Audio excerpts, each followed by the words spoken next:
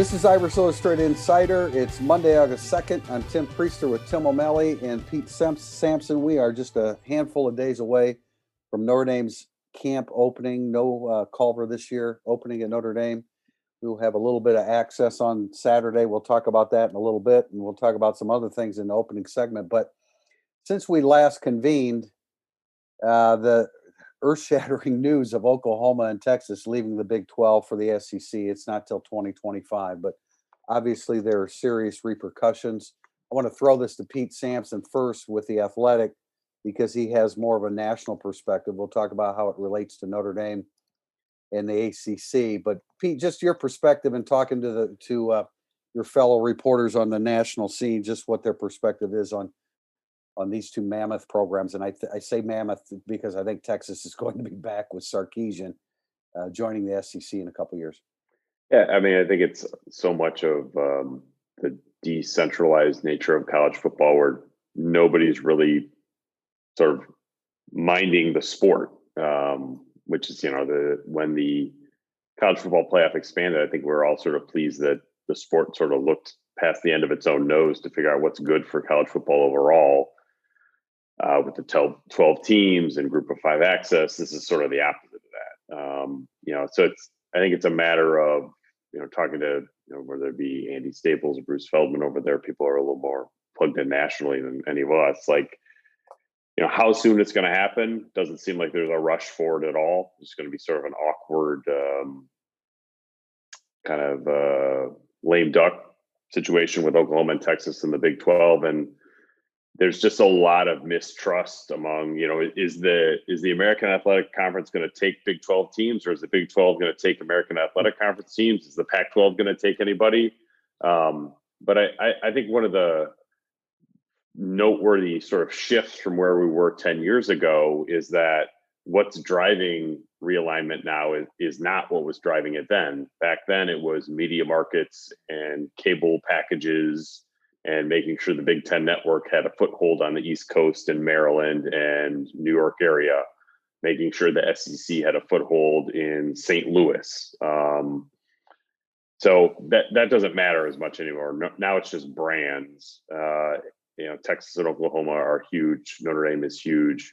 And so I think that, sort of the notion that everything has been destabilized and conferences are going to go to 16 teams is just not true, because you're not going to expand unless there's something in it for you, and what's in it for you now needs to be adding a program that brings eyeballs, not cable packages. So Oklahoma and Texas make perfect sense. The Big Ten adding Iowa State does not. The Pac-12 adding Baylor does not. The ACC adding Notre Dame obviously still does. Like that rule still holds, but it's an interesting time. But yeah, it's overall it's kind of a bummer for college football, frankly. Yeah, because what's good for the SEC is bad for everybody else. And now I know people have said, well, when Notre Dame signed their TV contract with NBC, what was good for Notre Dame was bad for everybody else. And I get that. But the magnitude of this with the SEC and their $3 billion contract with ESPN, it's bad for everybody. Tim, let me throw it to you. How do you, how this impacts ACC? And as you said, Pete, yeah, the ACC would love to have Notre Dame. Notre Dame still, I think, is on pretty firm ground as an independent, as long as they have their TV deal and they have their brand and they have their access to a national championship and all the things that are in place. If they have all those things and Clemson isn't jumping to the SEC, I was on a few radio shows this last 2 weeks talking about this. I mean, Notre Dame is a much bigger brand. They're not a better program, but they're a much bigger brand than Clemson. Clemson wouldn't even be in our discussion 6 years ago for this. Like Florida State was a brand for 30 years. Clemson will be a brand for a very long time. I'm not saying that, but it's the Oklahoma, Texas thing. As soon as I heard that, I was like, oh my gosh. And my thought was, this is bad for college football, not Notre Dame's not going to be independent, or what's the ACC going to do? I just thought, oh my gosh, this is terrible. And Pete, Tim, that's exactly what it is. It's bad for college football. I don't think in any way it's a death knell for Notre Dame, unless something just goes for their independence, unless something just goes crazy with if the SEC makes Clemson and Florida State deals they can't refuse. The ACC looks pretty weak in football, right? And why would Notre Dame join that, as Pete points out? And really kind You're of, not joining that at outside of all. Clemson, yeah, I mean, outside of Clemson, really getting weaker. Yeah, and I keep throwing Florida State out there because they were a top 5 team for 18 straight years and a top 20 program for 35 years. I know they've been bad for 4 years, but once again, a lot of teams are bad for 4 years. And imagine how the following schools felt when they heard the news. Vanderbilt, Tennessee, which has been struggling forever, Mississippi State, Kentucky, which is, the borderline good, middle of the pack. Could be okay. I mean, this is you can't be very excited if you're Clark Lee and you hear that Oklahoma and Texas are joining the damn conference too. Missouri too. I mean, Missouri escaped that situation and recruiting to get to the SEC. Yeah. I think one of the things that fascinates me, like the big picture here, is like, at what point does the SEC turn to Vanderbilt the way and just say, like, why are we splitting money with you again? Like, there's no point for Vanderbilt to be in the SEC at that point. And I just wonder if we're going to get to a point where there's almost like the NFC and the AFC of college football, where the SEC is one super conference, the Big Ten is the other super conference, the Pac-12 is absorbed, whether it be USC, Oregon, Washington, Ohio State, Michigan, Notre Dame, and sort of like essentially you have 2 super conferences, because there's not going to be 4 super conferences because there's not enough teams to fill them out. Not anymore. There can't be now. They're all in one conference. Where Clemson and Florida State go to the SEC. The Big Ten and Pac-12 sort of like they poached the Oregon, Washington, USC, UCLA. Notre Dame is in that group too. Maybe North Carolina hops into one of them, and then you just like. But then, I guess I don't know. The next step would be like teams getting kicked out of their own conferences since they're not competitive enough. Like Vanderbilt's not adding anything to the SEC. And, I find it speculating about this stuff it's going to actually transpire in 2025. I mean, there are so many moving parts over so much time that to speculate as to, what's going to happen with this conference and who's going to go where. We've got 4 years of that coming up to a large extent. It's funny, just to throw this kind of a non sequitur, but it's on the topic. I'm on an Alabama radio station a lot, I think, because I picked Alabama to beat Notre Dame, so they keep having me back to talk about football. It's not the SEC. Way to go out on a limb. Yeah, exactly. That's probably the only. Their first question, or the basis of the conversation, was supposed to be, will Notre Dame join the SEC? And of course, I was like, no, they're not. I don't think that's their next step.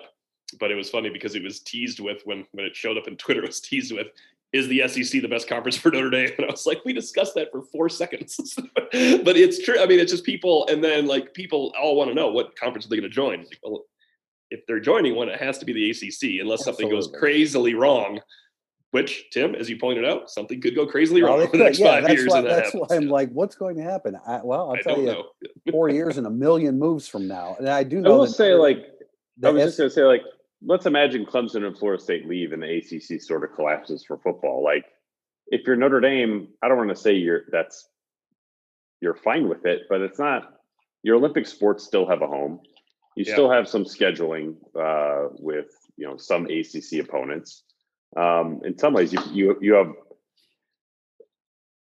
I disagree with what Priester said a little bit in the fact that while this is bad for the ACC, I don't necessarily mean that. I think that means it's bad for Notre Dame, because I think now Notre Dame has more leverage over the ACC than they've ever had. So from a selfish point of view, if you're Notre Dame, I think you would look at it and be like, your position is stronger relative to negotiating. The ACC needs Notre Dame more now than it did 2 weeks ago. Yeah, they do. But if Clemson and Florida State and Miami aren't in the ACC anymore, that's not good. Great. Yeah. No, that's not good. That's not good for Notre Dame. But anyway, we have 4 years to talk about that. So stick with us, and there's some other topics on this we've been talking about for 4 years coming to fruition on this podcast today. So look down the chart; you can see a name.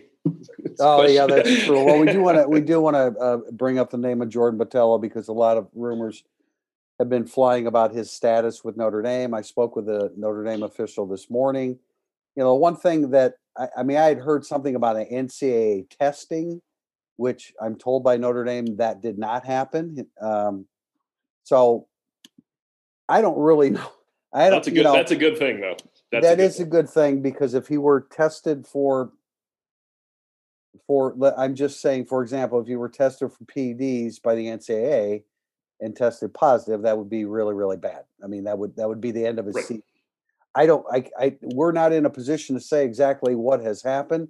I can speculate as to what hasn't happened, but I really don't want to get into any of that any further. You can go on irishillustrated.com and see some of the comments that were made this morning, pinned to the top of the Four Horsemen Lounge. But I do want to talk about, if for some reason they don't have Botelho, that's a significant blow to the Viper end position, especially with talk of Asita Ekwonu having an Achilles problem. They had moved him from linebacker to Viper.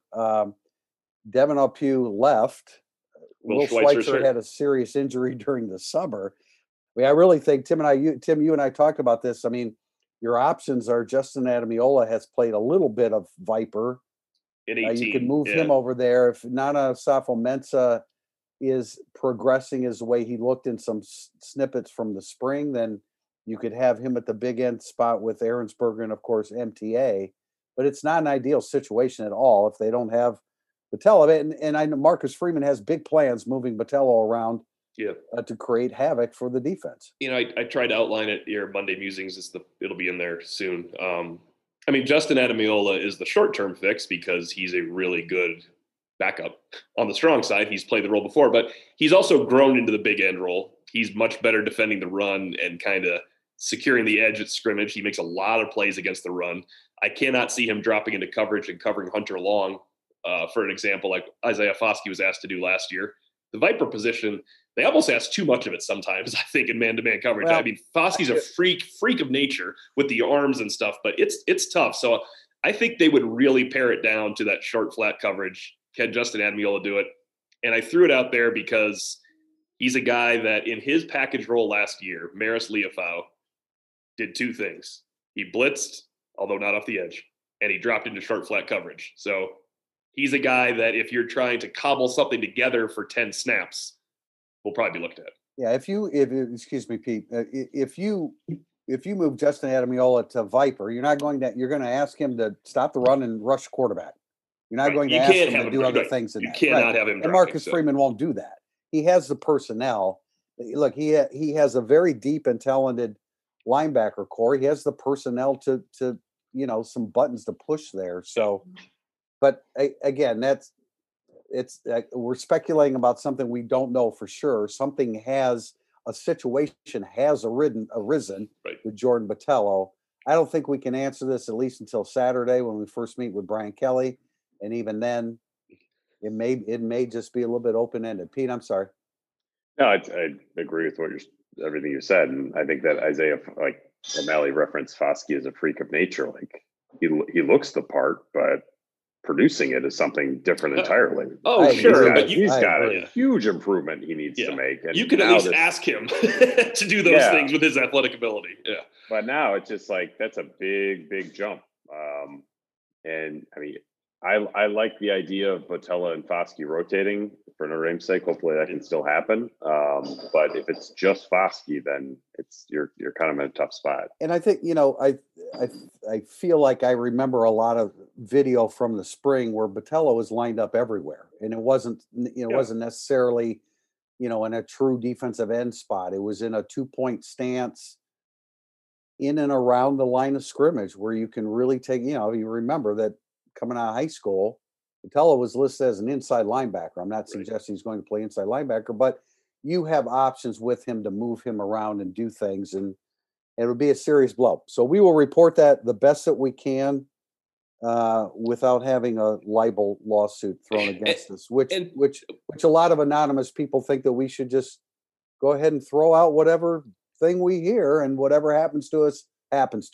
And speaking of reporting it, I have a feeling we talked about this just prior to going on the air, that Brian Kelly will abide by student privacy laws and not give us a full answer on Jordan Botelho. And we just have to, as Pete said, see if he lines up when we watch the defense over the course of August. And then we'll have some idea what's going on. We're going to wrap up here. There will be, in this first segment anyway, there are likely going to be some announcements this week with some receivers on Notre Dame's recruiting list. CJ Williams, I think, is scheduled for next Sunday. I don't know how firm August 4th announcement by Tobias Merriweather is, but could be some good news coming. It will be tragic news if they don't get those receivers, because the receiver situation in recruiting is one of the very acute situations that they have in recruiting. Yeah, I mean they need both. I think that the class being good has both of them committed baked into it at this point. That's not. They are so in need of receiver help that you get both of those guys to break even in terms of competing at a college football playoff level. But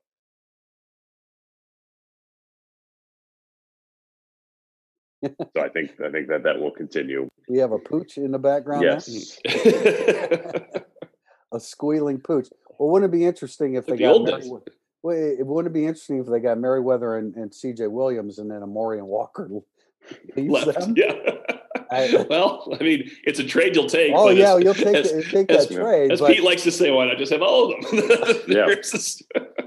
Well, and that's a very real possibility, and that's exactly what they need. They certainly need some good news, some good offensive recruiting news, specifically at that position. We'll be back, segment 2, burning up the boards.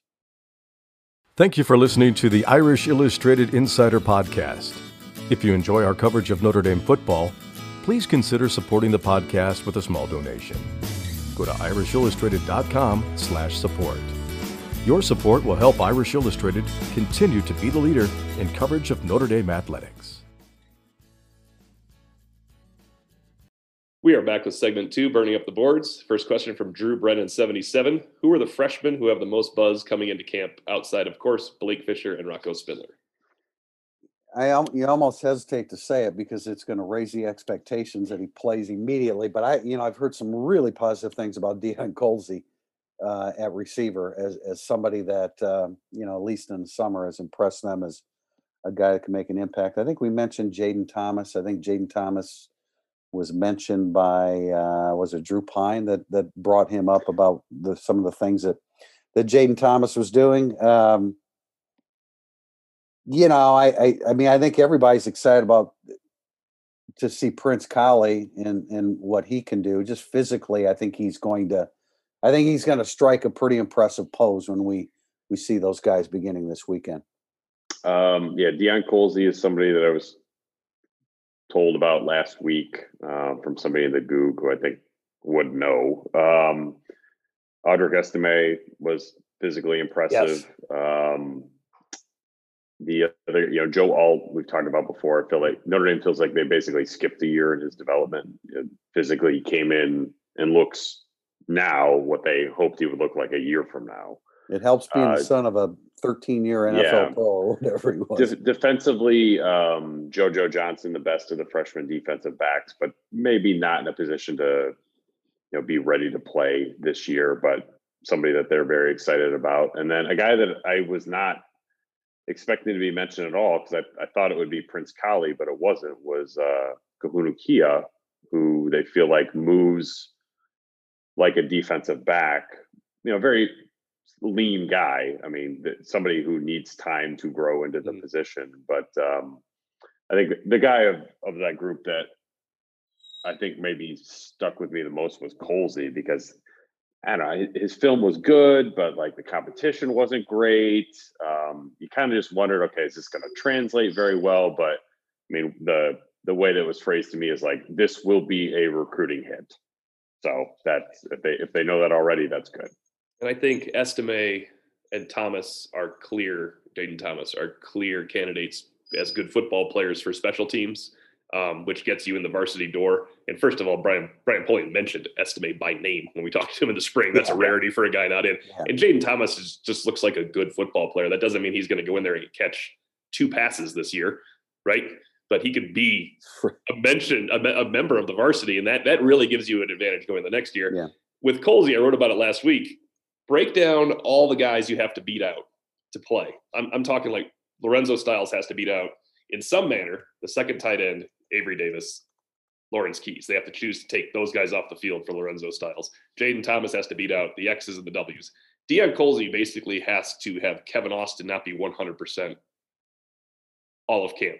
And it's Kevin Austin, Joe Wilkins, and Deion Colzie. So if you're looking for a path to the field, it's not one we like. But Deion Colzie has the clearest path to the field because there's less guys to beat out. I got to believe that Kari G is a guy that Brian Polian's going to like as well. I think there's a lot of potential there as a special teams guy. And we did not mention for Buzz, I would like to watch Tyler Buckner compete after 4 months of summer ball too. So I'm ready to watch Tyler Buckner throw. All right, there's the start of the Buzz. Question from dad of the 90s. Do you expect to see Jordan Johnson running with the first or second team? I do think he will be with the second team, but Oklahoma, Tennessee, Auburn, and Florida all have transfers to Central Florida's wide receiver group this year. So that's a lot of guys to compete against. He's got an ex-Oklahoma receiver, an ex-Florida receiver, an ex-Tennessee receiver, an ex-Auburn receiver. And the Auburn receiver, I believe, was transferred twice. So in their 2 deep, they have 5 transfers. Wow, I wasn't aware of that. Jordan Unless Johnson, you went Notre Dame. So just to clarify, Jordan Johnson is not still at Notre Dame. He didn't come back to Notre Dame. He's great question. At Central Florida. Thought I would include dad of the 90s humor there a little bit. Wash ND, with camp starting this week, do you expect every player to be full go, or are there still some players that will have to take things slowly out of the gate? Well, we know that Schweitzer. I mean, Schweitzer is the guy that comes to mind immediately. Well, actually, Spears is the guy that comes to mind immediately. Not sure what his physical status is at this point. It may be something that they've, you monitor over the course of the summer, and then if he can't go, then they decide then. It's been usually this is when you hear about medical retirements from Brian Kelly. That first sort of press conference or first post practice. Hunter Spears being in that group, I think, is what's going to happen. Yeah, I agree. But Schweitzer, with the knee surgery he had, it was not an easy. I shouldn't say it was a serious knee injury. He's not ready for camp. And if he's ready for camp to do something, he's not competing this year on the football field because he's a true freshman that missed spring with surgery. That it's nonsensical at that point. But we hear Aquanu could be limited, and that would be. Well, let me just throw up. Moala was on the verge of practicing last year or last spring, in the spring, and so he should be okay. Kevin Austin, we have a question about him. We'll wait on that. Yeah. Brendan Clark, I think, should be ready to go. I don't think Kyle Hamilton has any limitations. Jarrett Patterson's been ahead of schedule pretty much from the very beginning. So Brian Kelly will clarify all these things for us on Saturday, but those are some of the names to keep in mind. I think of all those guys, Moala is the one where when Brian Kelly says he's 100% full go, people should still remember he'd be 10 and a half months removed from a ruptured Achilles tendon. So full go means he's cleared to practice. Well, I would think Brendan Clark too. I mean, because he was dealing with a repair of an ACL. Right. So, I left him off. I did the counting down on Jack Cohn, and I said he's going to leave after a year and leave the job to the 3 quarterbacks, including Angeli. And I mean, it was literally out of sight, out of mind with Brendan Clark. But I'm not sure that he's ready to go full go, considering what he was dealing with. Next from Kaiser Wilhelm, if Clemson and Florida State pulled out like Oklahoma and Texas from the Big 12, would Notre Dame have grounds to withdraw from its ACC football arrangement? Similarly, if the ACC added a member, would that allow an opening for Notre Dame to renegotiate the football deal and throw its weight around a bit for concessions? Pete, go ahead. Yeah, I don't have that contract in front of me. However, it would appear if it's similar to what was happening with the Big 12 and granted rights, it doesn't appear that you just rip up the contract if you have a membership change. There are contracts certainly like that. I've been a part of the essential employee contract before, but it doesn't seem like that's the case with the Big 12. So I would think that the ACC would be something similar. I don't think. I mean, Notre Dame's going to throw their weight around with the ACC after the ACC gave them a football schedule last fall? I think that Notre Dame threw its weight around by saying we're going to do partial membership. You're going to let us all our Olympic sports play here. We'll give you 5 games, but no more. Yeah. And while the gap between you and the SEC is now at pushing $20 million a year, we're not going to help you at all. And also, by the way, if we're worse than one of your teams, we're still going to take their bowl spot. Thank you very much for playing. Yeah, and I just, Notre Dame is a partner with the ACC. They're not an interloper who, you know what I'm saying. I mean, yes. Notre Dame is a part of the ACC. They would work with the ACC. They're not going to throw their weight around. I don't want. Also, like where would they go? Like they have to go somewhere, right? Like that's like. The ACC this is as good as it's going to get. It is, and I don't think Clemson's leaving for the SEC, and I don't think Miami or Florida State. I don't think that they're doing that. But it's 2021, and you have 4 years to change. You could be really wrong tomorrow or really right in 4 years. One of the two. Exactly. CMU Pens fan, who is the player on offense Notre Dame can least afford to lose to injury in camp? These next two questions are very timely because they made Monday Musings. Tim, the Indispensables is coming out a little early on Monday Musings. Oh, yes. Look out. It's got a twist this year. But Michael Mayer's the answer to that for me. I think the whole tenor of the offense would change without Mayer. And I think Kyren Williams has better backups. I mean, more game ready. Better backups and more game ready veteran backups. I would go, I think just to be different, Jared Patterson. Because I think that once if you pulled that plug out of the line, I think it would all just kind of crumble. He's just starting somewhere and the best backup at the other two positions. You can sub out the tight end. You can't sub out the left guard, center, or whatever position he's playing. Like you have to go with that. My two choices were Mayer and Patterson, so I'm thinking along the same lines. I mean, Patterson removed from that offensive line would be pretty tragic. So not to ruin music number 6, I believe it is, but do we all agree there's one player on the football team that'd be worse to lose than those 3 guys we mentioned? I mean, you don't want to lose. You don't want to lose Kyle Hamilton, certainly. And look, if you lose Mayer, I mean, that's a guy that's going to catch 60 passes. It would be very bad. It would be very bad. It would, it would be bad. But you can say, I mean, certainly. Now looking at what could be happening at defensive end, you can't lose MTA. I mean, he's a guy that clearly looked like he had emerged in the spring as a guy that is going to solve that situation there. Kevin Austin is, I still think that, if you don't have Kevin Austin, you don't have a big receiver unless you play the big receiver freshman Colsey. Yeah. And I just think that that's really valuable. I want to say, I realize that Chris Tyree is, I think Chris Tyree is going to be a star at Notre Dame, but man, the leadership that Kyren Williams provides beyond the physical approach that he takes is so significant. I think you would be losing a tremendous leader, maybe the best leader on the entire football team, probably on the offense anyway. Next question, related. Adam Cynthia 71. What role will Sibo Flemister play, and do you know how many games he will be suspended? Oh, I'm not. Realize he had a suspension pending. I'm not aware of a suspension. I don't think one is going to happen. It's the role is going to be pretty limited, probably pretty difficult for him to get on the field, considering we know how much. I mean, we've been told how much they love Chris Tyree. Tommy Rees wants to get Chris Tyree on the field a lot. And so the more reps he takes, the less Sibo Flemister gets.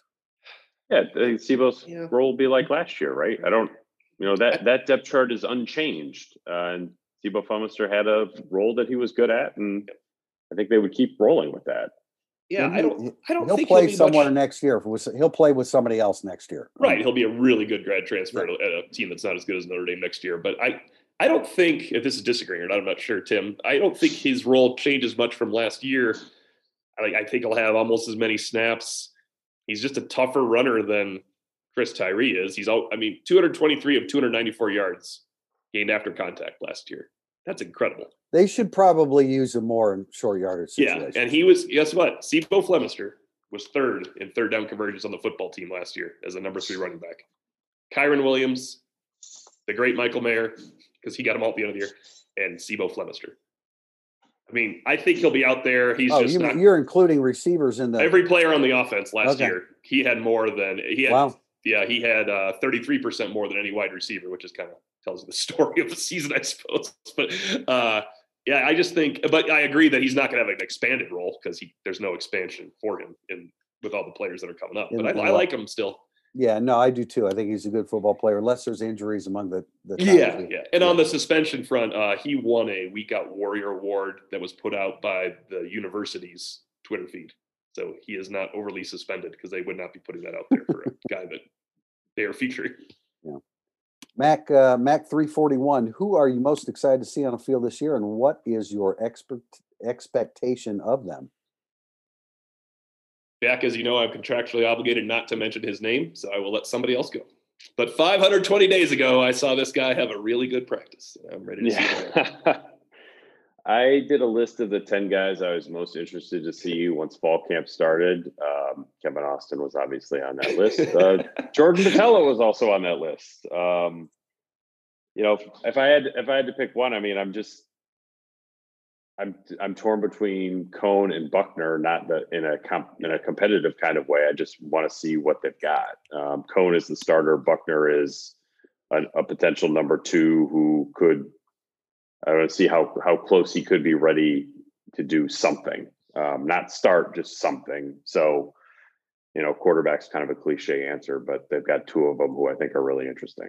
Yeah, I mean, Botelho's in my top, would have been or it still is in my top three. I mean, I want to see what he's really fully capable of doing in Marcus Freeman's defense. I have to say Cam Hart. We've heard a lot of positive things about him behind the scenes, and that a lot of people are considering him the starter already, or he won the starting job in the spring. We'll have more clarity on that beginning this weekend, but I think Cam Hart's a very intriguing player on this team, and kind of going against the grain a little bit. I want to see what we saw of Osafa Mensah was real in the spring. And again, we're dealing with 14 3-minute clips, but that's a lot of plays, and he showed up fairly frequently against backups, generally speaking.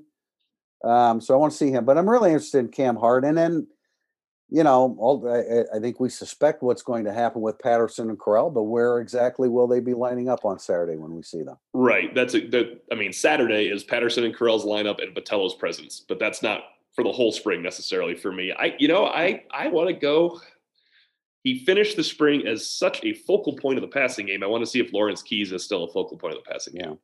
He was, you never, ever thought of Lawrence Keys as a guy getting targeted 15 times in a spring game like he did in that game. And I just want to, if he's really physically matured and everything and healthy, that he will be more of a weapon for them this year. Plus, he's always good in August. So that's always fun for Lawrence Keys. He's Mr. August.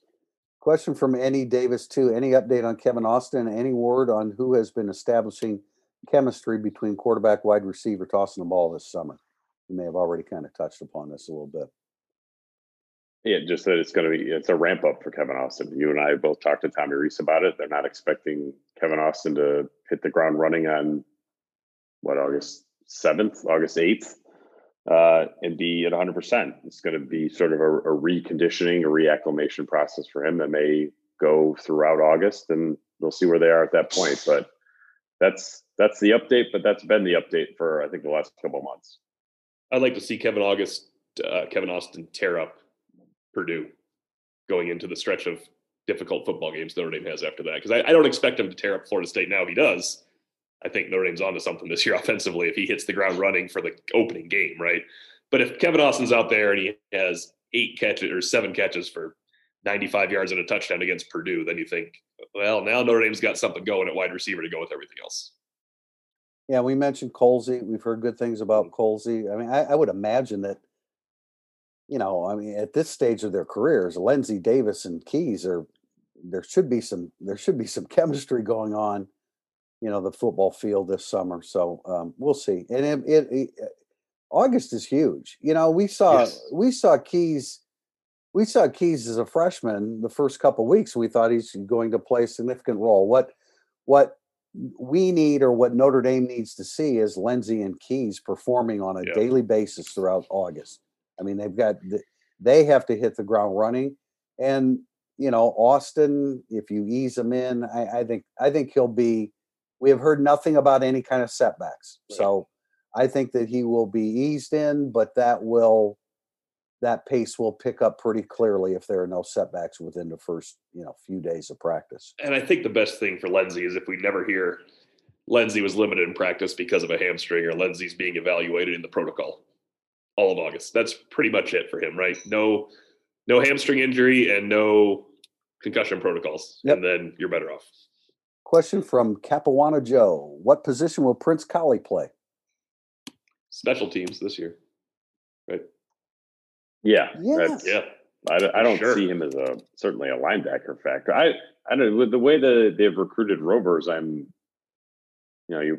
only so many reps to go around, but this is probably a question for 2022. Yeah. Could they look at him at will eventually? I don't know. We'll see about that. Could he beat out Isaiah Pryor? Sure. I'm not sure that I would be shocked by that.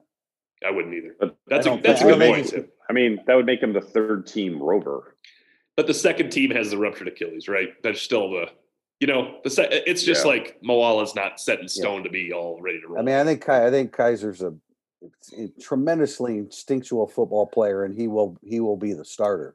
So, Pete, we took some heat in the Counting Down the Irish series. Priester and I had Kaiser way up, and I think Tom and Kevin had him farther down, but Tim and I dragged his rating way up to the top 12, right? I think so, yeah.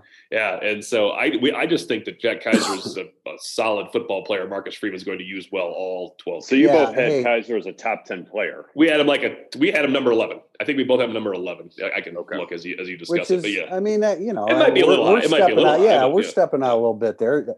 O'Malley caused the real wave, the waves the last few days because he doesn't think Jack Cohn's any good, apparently. I had Jack Cohn in like 16 or 17 because I don't know if you have to be great at quarterback in order to be 11-1 this year. That I don't. I just think there's 16. I have Cade Madden ahead of Jack Cohn. We're not talking about importance. I think a Marshall All-American playing guard at Notre Dame can be better than a grad transfer quarterback who wasn't going to start at Wisconsin. Not to be mean. Certainly he but could. I can say it. Yeah. So, and I had some receivers ahead of Cohn, which, if you look at it, if those receivers end up ahead of Cohn, I'm probably wrong because Jack Cohn probably is the guy throwing to them. Yeah. But production goes both ways. Like you can be, the negative production from a quarterback in some games or average production also counts. It's not all.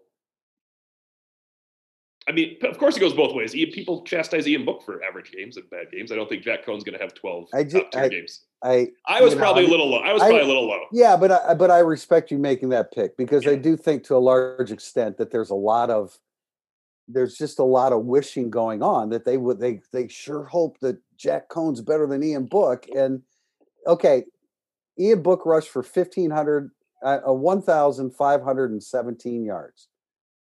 Jack Cohn's at -11 for his career.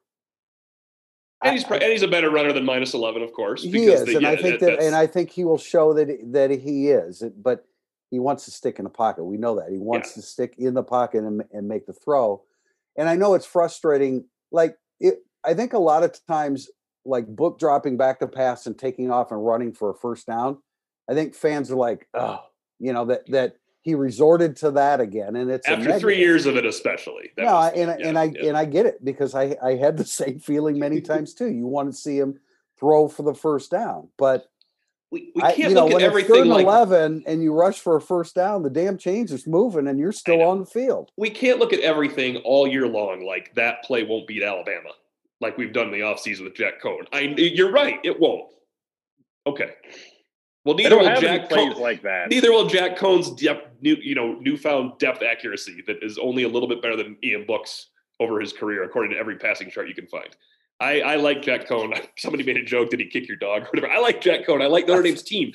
I think Notre Dame has I think Notre Dame's like top 40 is better than their top 10. Does that make sense? Like I'm looking at their top 10, and I think Tim, you mentioned it. I don't want to. You No, didn't I say know- this name. I'm going to say the name. I firmly, and you did. We all did. Had Jason Adamiola 9 or 10, and I'm like Jason Adamiola 9 or 10. I mean, I have had years where I'm putting Tavon Coney at 10 going into a season as a player like that. What about MTA at 4? That's I at a know, position he hasn't played. Though we all would have had Patterson higher had we thought he was just going to go out there and be the All-American center. Yeah. You know, the But center. I think your point is taken. It's not when I look at the top 10, I'm like, that's not an overly impressive top 10 going. But it's a nice top 40. You know, you look at the top 40, like, oh, that guy's going to play. Like Cam Hart is 31 in our countdown.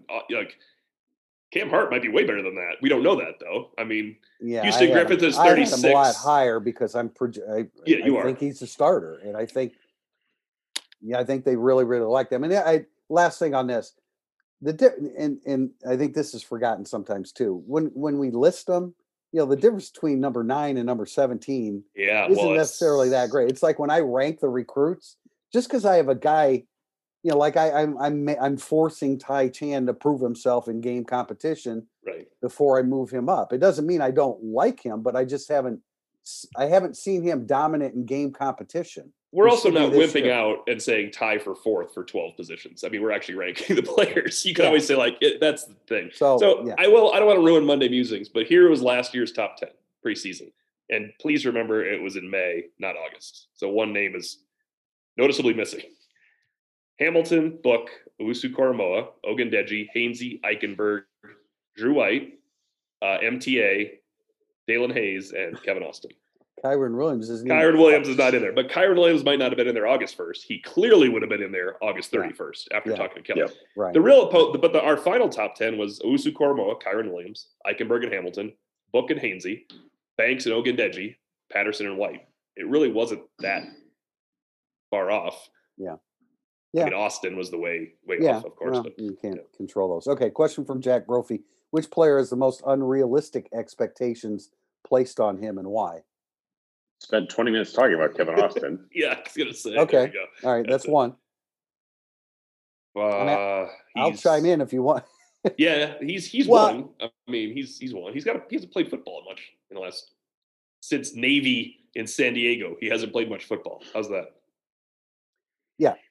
Think about that. I mean, yeah, it's to me, you know, like I've read a lot of people say, well, maybe Houston Griffith will have that break. Actually, the next question kind of deals with that. I'd like to see a sequence of plays in practice to feel that way. Okay, I think Blake Fisher is going to be great at Notre Dame. But in the first game, they play Florida State, and Florida State has a Georgia transfer at one defensive end, Jermaine Johnson, who's very good. And they have Keir Thomas, a South Carolina transfer, who's very good. He's going to see one or both of those guys, and I could see Blake Fisher not looking great in his first game because he's playing at Florida State where it's 98 degrees and humidity is 98. And he's making his first career start playing in his first game in Tallahassee. I think there's unrealistic expectations on Blake Fisher if you look at our message board because somebody actually two people argued, and good posters too, Tim, I will say, argued against us saying Blake Fisher maybe could be number 1 in our countdown. Oh, come on. Sorry? That was my response too. So production goes both ways. Production goes both ways. You get beat, you're not. I mean, production goes both ways. Yeah, I think he's going to be very, very good. I think we should be prepared for moments where he doesn't look real good early in his career at Notre Dame as a starting a left tackle, presumably. Yeah. Presumably. I mean, I think he'll start at left tackle though. I think. Yeah, I do too. Yeah, I do too. He looks really good, but I just, this is there's some 23-year-old men that are going against him too. Judge Arthur Vandelay, who has the best odds to be this year's Bilal, McKinley, or Jonas Gray? Houston Griffith or any of the senior wide receivers? I mean, to me, it's the senior wide receivers. I agree, but we never would have said Asmar Bilal, so I'll give credit to anybody in that one. Like Asmar Bilal, out of nowhere, was really good, right? Yeah, I mean, Jonas Gray. He was always good. He just needed to put it together, right? Jonas Gray, didn't we? It was better than we thought he would be, but Jonas was always a player, right? He just had some I don't other know interests- that I other would interests in quite life. put McKinley in that. I mean, he started slowly last year. You know, Austin, Lindsey, Keys. I would still list Keys third just because of strength and durability over the course of a 13 game season. I think he could be helped by the fact that he doesn't have like Davis will play, Keys will play, second tight end will play. That might help him that he doesn't have. Well, that's true. 500 Like snaps. if he's playing, 35 snaps a game, Right. Do you have one, Pete, besides that's workable? Just the receivers. And I mean, if I had to choose one, I would choose Lindsey because I feel like he's got the most upside of that group. And it's like Austin is just sort of like in his own category. Yeah. Like I don't even include him in this stuff. But Lindsey is the guy that sort of the older guy making good on potential that's sort of like sparked here or there. Sure. That could have a huge impact on the offense. That's, to me, that's sort of like where Lindsey fits into that mix. Tim? Club Fred 90, does the recent uncertainty around the college football landscape make it more likely that Jack Swarbrick stays in his athletic director role for longer than he intended?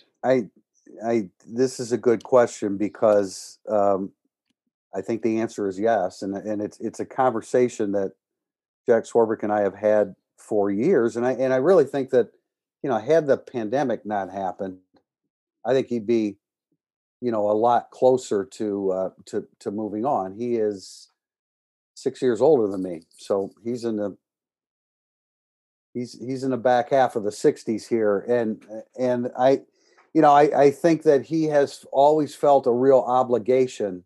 I know he felt it when the pandemic came around, and I'm sure he feels it now as a guy that is a part of the committee that's recommending expansion of the playoffs. And I think the SEC thing is I think he takes it to heart and feels responsible for helping Notre Dame navigate through these things. I agree with what you're saying and get the same vibe from him. I also feel like there's going to be infinite number of these events from now until like he's 80 years old. So exactly. He's going to have to pull the plug at some point. Yeah, like in a far smaller scope, like when is a good time for Brian Kelly other than when he wins the national championship? Like when they go 11-1 and have a great team coming back, or when he drags a team to 11-1 and they have nothing coming back, or when they go to the playoffs and get blown out, or when they go to the playoffs and win a playoff game. I mean, it's hard to say when someone's going to walk away. I think it's way easier for Brian Kelly to find an exit point than Jack Swarbrick. No, I agree. On a smaller scale, Brian Kelly. Like it's still hard to say it, other than if he wins a national title. I guess if you play for a national title and lose the close game or something. But now we know that occasionally Jack Swarbrick does tune into our podcast. So if he tunes into this one, I'm sure he's really glad you said he was on the back half of 60, unlike you. So there's no. Oh, you think that was insulting? No, I don't think so at all. But I'm sure he took note of it. So sorry, Jack. Just class of 76. I'm class of 82. Okay, we will wrap up with this question, and we will be obviously increasing our podcast as we move forward here. We'll be off the every 2 week schedule and be visiting with our followers here much more frequently. Final question here today, Scott 24105, putting you on the spot. What's Notre Dame's record this season? Irish Illustrated, Tim Priester and Tim O'Malley will always post our season game by game predictions. I will say this: they will win more games this year by the end of the season than they won last year by the end of the season. And that is my great way of saying they will win. Notre Dame was 10-2 last year. They will win more games by the end of the postseason than they won last year by the end of the postseason. So they will play at least 13 games. Yeah, play more games. So you're saying they will be at worst 11-2. Is that correct? I mean, yeah, but it's August 2nd or whatever. So if you're putting me on the spot, I'll say they win more games by the end worst. of the postseason. I mean, I don't think any of us are going on a limb saying at worst 2 losses. No, I mean 10-2 would be my prediction, and don't ask me to show you the losses because I hate that question. Yeah, but it's just, I mean, it goes back to what you guys when you're sort of ranking the Irish, like the top 50 players. It's not an overwhelming group, nor is the schedule overwhelming. Well, so you got to balance those things. Those are tough. But I mean, I think you always sort of view the season of like, if everybody's healthy the whole time, well, guess what? That's not how it works. And we've had a segment on that already. So it just feels like a 10-2 kind of team with a schedule that's not that great. I think that this team would not beat last year's team or the year before that, or the year before that, or the year before that. I feel like of the 5 years since the reboot, this being the 5th, this is probably the 5th of those 5 teams. I think that 17 team had too much of a fatal flaw for me to go there, but I do like what you're thinking in that they also had a serious go-to in their offense. They did. And you can't compare everything to the bad games that Whitbush had. We got to remember there was some good ones too. That's a good question. I can't decide on 17 because of the fatal flaw that we figured out during August, if you recall watching them practice. There's a 6-week stretch. There's a 6-week stretch of 5 games, and it's Wisconsin, Cincinnati, at Virginia Tech, bye week, USC, North Carolina. Now, Virginia Tech is the worst of those teams, but it's on the road, and it comes after Wisconsin, Cincinnati.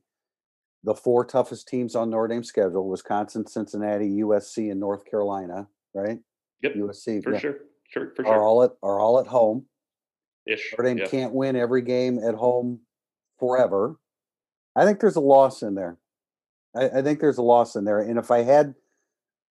Don't give it away. August, you get to do this September 3rd or whatever. I think there's a loss in there. Yeah, there you go. I'll leave it at that. I just That's think a very well-read column, by the way, these season by season, game by game predictions. It's good. It's a tough stretch. And is Notre Dame better than every one of those teams in a one-on-one, no other game matchup? Yeah, but they're strung together. And I know most of them are at home, but I don't think the streak goes on forever. And I think they're vulnerable in one of those home games just because they're stacked the way they are stacked. And it's not a great schedule, but the best teams are in that stretch that I'm speaking of. Jack, I'm going to send you the title for the podcast and Show Me the Loss, and we'll go from there. All right, that's it for today. Hey, we're going to be I assume we'll have some type of instant reporting from Notre Dame on Saturday, which is pretty awesome to think about because it's been a long time. We did for Syracuse because we both were allowed to go to the Syracuse game, and we that's right. We did. Who could forget that one? Pete, did you not watch that one? No, I meant the Syracuse game. Yeah. So, hey, we're all looking forward to it. It'll be. I don't think our access isn't going to be as open as it once was, but I think we're easing back in that direction, and looking forward to having a conversation with Brian Kelly on Saturday. Thanks for joining us. This has been Irish Illustrated Insider.